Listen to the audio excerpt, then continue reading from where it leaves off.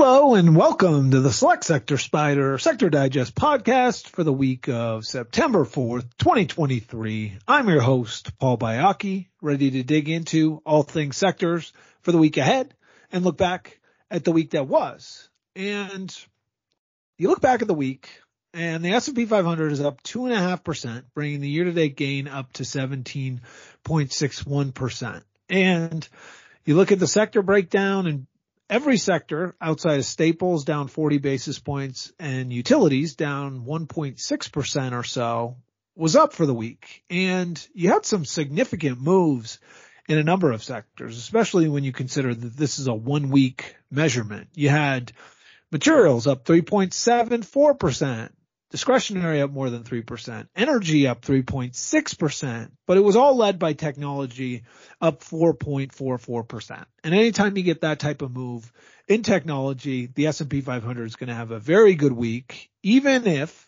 you have such strong performance from other sectors. Technology leads this market. It's the largest weighting in the market, as we've talked about time and time again.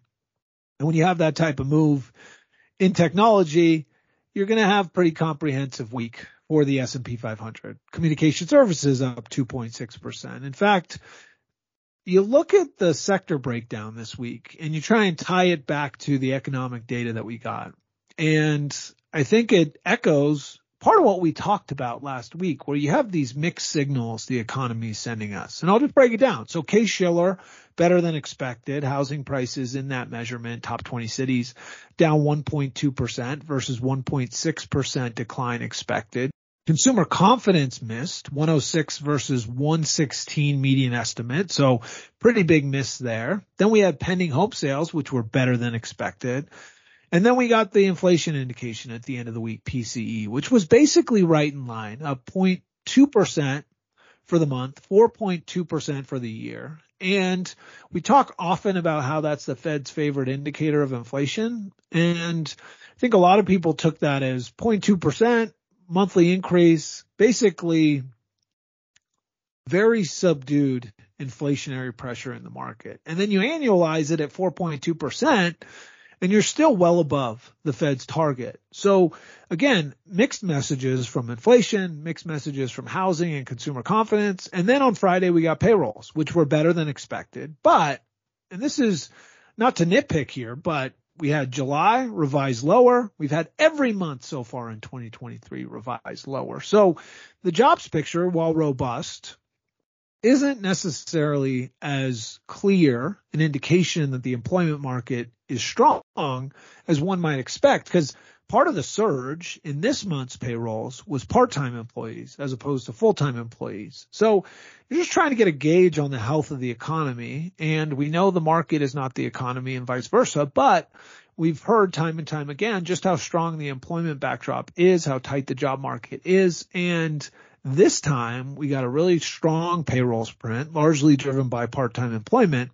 We also saw the unemployment rate go up because we had more people enter the workforce in the latest reading. So there's a lot to unpack there. But again, this is an economy that is good in some pockets, bad in other pockets. ISM manufacturing was better than expected. That's certainly a bright spot because, as we've talked about, manufacturing has been in a recession for quite some time, and the weak readings on ISM, PMIs on the manufacturing side have been at the very least pointing to weakness in that segment of the market. But all else equal, manufacturing is a lot less important to the market and to the economy than services is. That's just the nature of the U.S. economy. So we do get ISM services next week, something to look ahead to in a fairly light data week.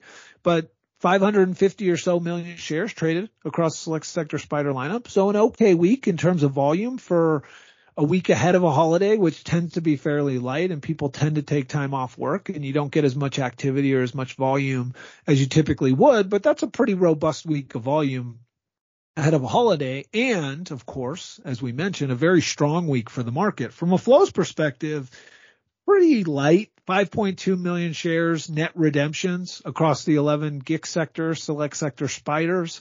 More than 5 million shares redeemed out of XLP and XLV, so two defensive sectors seeing money redeemed. 3.6 million shares created in XLF, which of course is in contrast to what we've seen over the course of the past month or so in XLF. 2 million shares created in energy, which is certainly not what we've seen from a trend perspective in terms of creation and redemption activity in that sector. And then 1.8 million shares created in XLU. So not all defensives saw the same type of net creation and redemption activity for the week, but by and large, not a lot to write home about in terms of relative creation and redemption activity at the sector level. Now, the sector in focus this week is materials. And part of the reason materials is the sector in focus is because it had a really strong week, up 3.74%, the second best performing sector this week behind technology, just ahead of energy. But one of the things about materials that's really interesting is that you go back over the past 3 months and it's the second best performing sector over that period of time.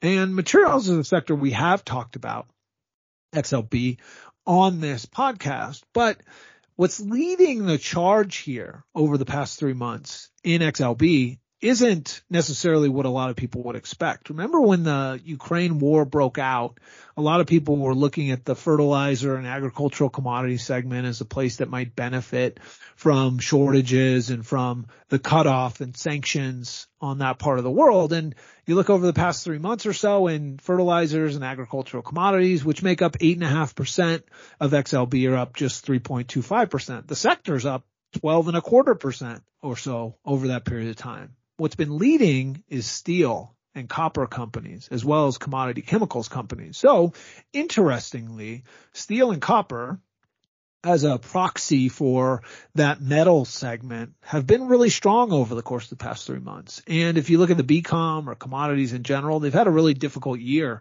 so far in 2023. So some of those companies starting to wake up, whether that's in anticipation of better economic activity, infrastructure spending, China's reopening.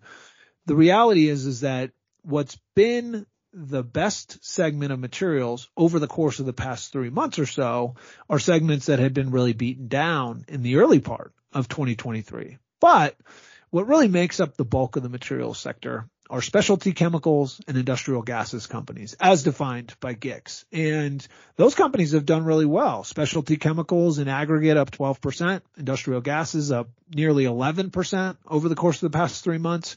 And again, we talked a little bit about how for chemicals companies, input prices are really important in terms of margins. And a lot of the inputs for specialty chemicals and for other chemical companies are things like natural gas. And natural gas prices, as you'll remember, were so high in anticipation of the world being cut off from supplies from Russia, supplies from Ukraine. And what we've actually seen is that natural gas prices have come down quite a bit. Europe really didn't have a winter last year. The U.S. had a fairly mild winter.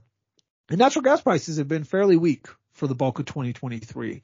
And from a margin perspective, that has certainly been a benefit to companies who use natural gas as an input, including those chemicals companies. So on a go-forward basis, materials is certainly a measure of economic activity globally, especially the steel and copper segments, as are those chemical segments. So to the extent that what we just talked about in terms of confusing economic data domestically, uncertain economic backdrop globally, the question, of course, is on a go-forward basis, if we do get a reacceleration or a normalization of at-trend or above-trend economic growth globally, and, of course, China's reopening starting to gain some traction, in theory, the materials sector is a place where investors can capture some of that economic growth, some of the investment, some of the CapEx, some of the overall investment in infrastructure and in products that ties directly to that material sector, which once upon a time was named the basic material sector and is reflective, of course,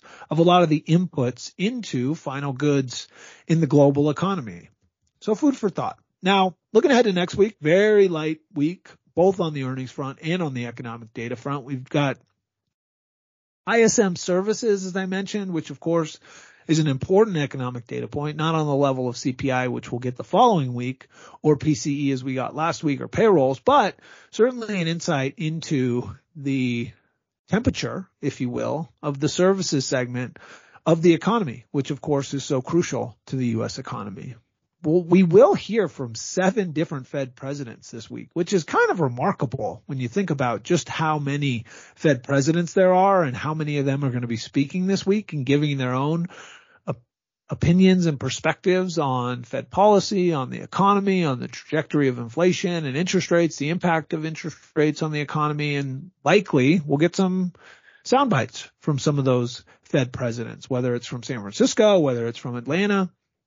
The reality is that these Fed presidents who are at the table helping Mr. Powell make decisions are influential and their perspectives matter. And so the fact that 7 of them are speaking this week will likely be widely watched by the markets. On the earnings front, we've got just 2 S&P 500 companies reporting this week. None of them are large in terms of their weighting in an individual sector. So nothing noteworthy there. We really are at the end of earnings season, and it is winding down. So with that, I'd like to thank everyone for joining me once again. My name is Paul Bayaki, Chief ETF Strategist at SS&C Alps Advisors. Hope everyone had a wonderful Labor Day holiday. Hope everyone has a wonderful week. Please visit sectorspiders.com for all the information you need about all things sectors. Take care.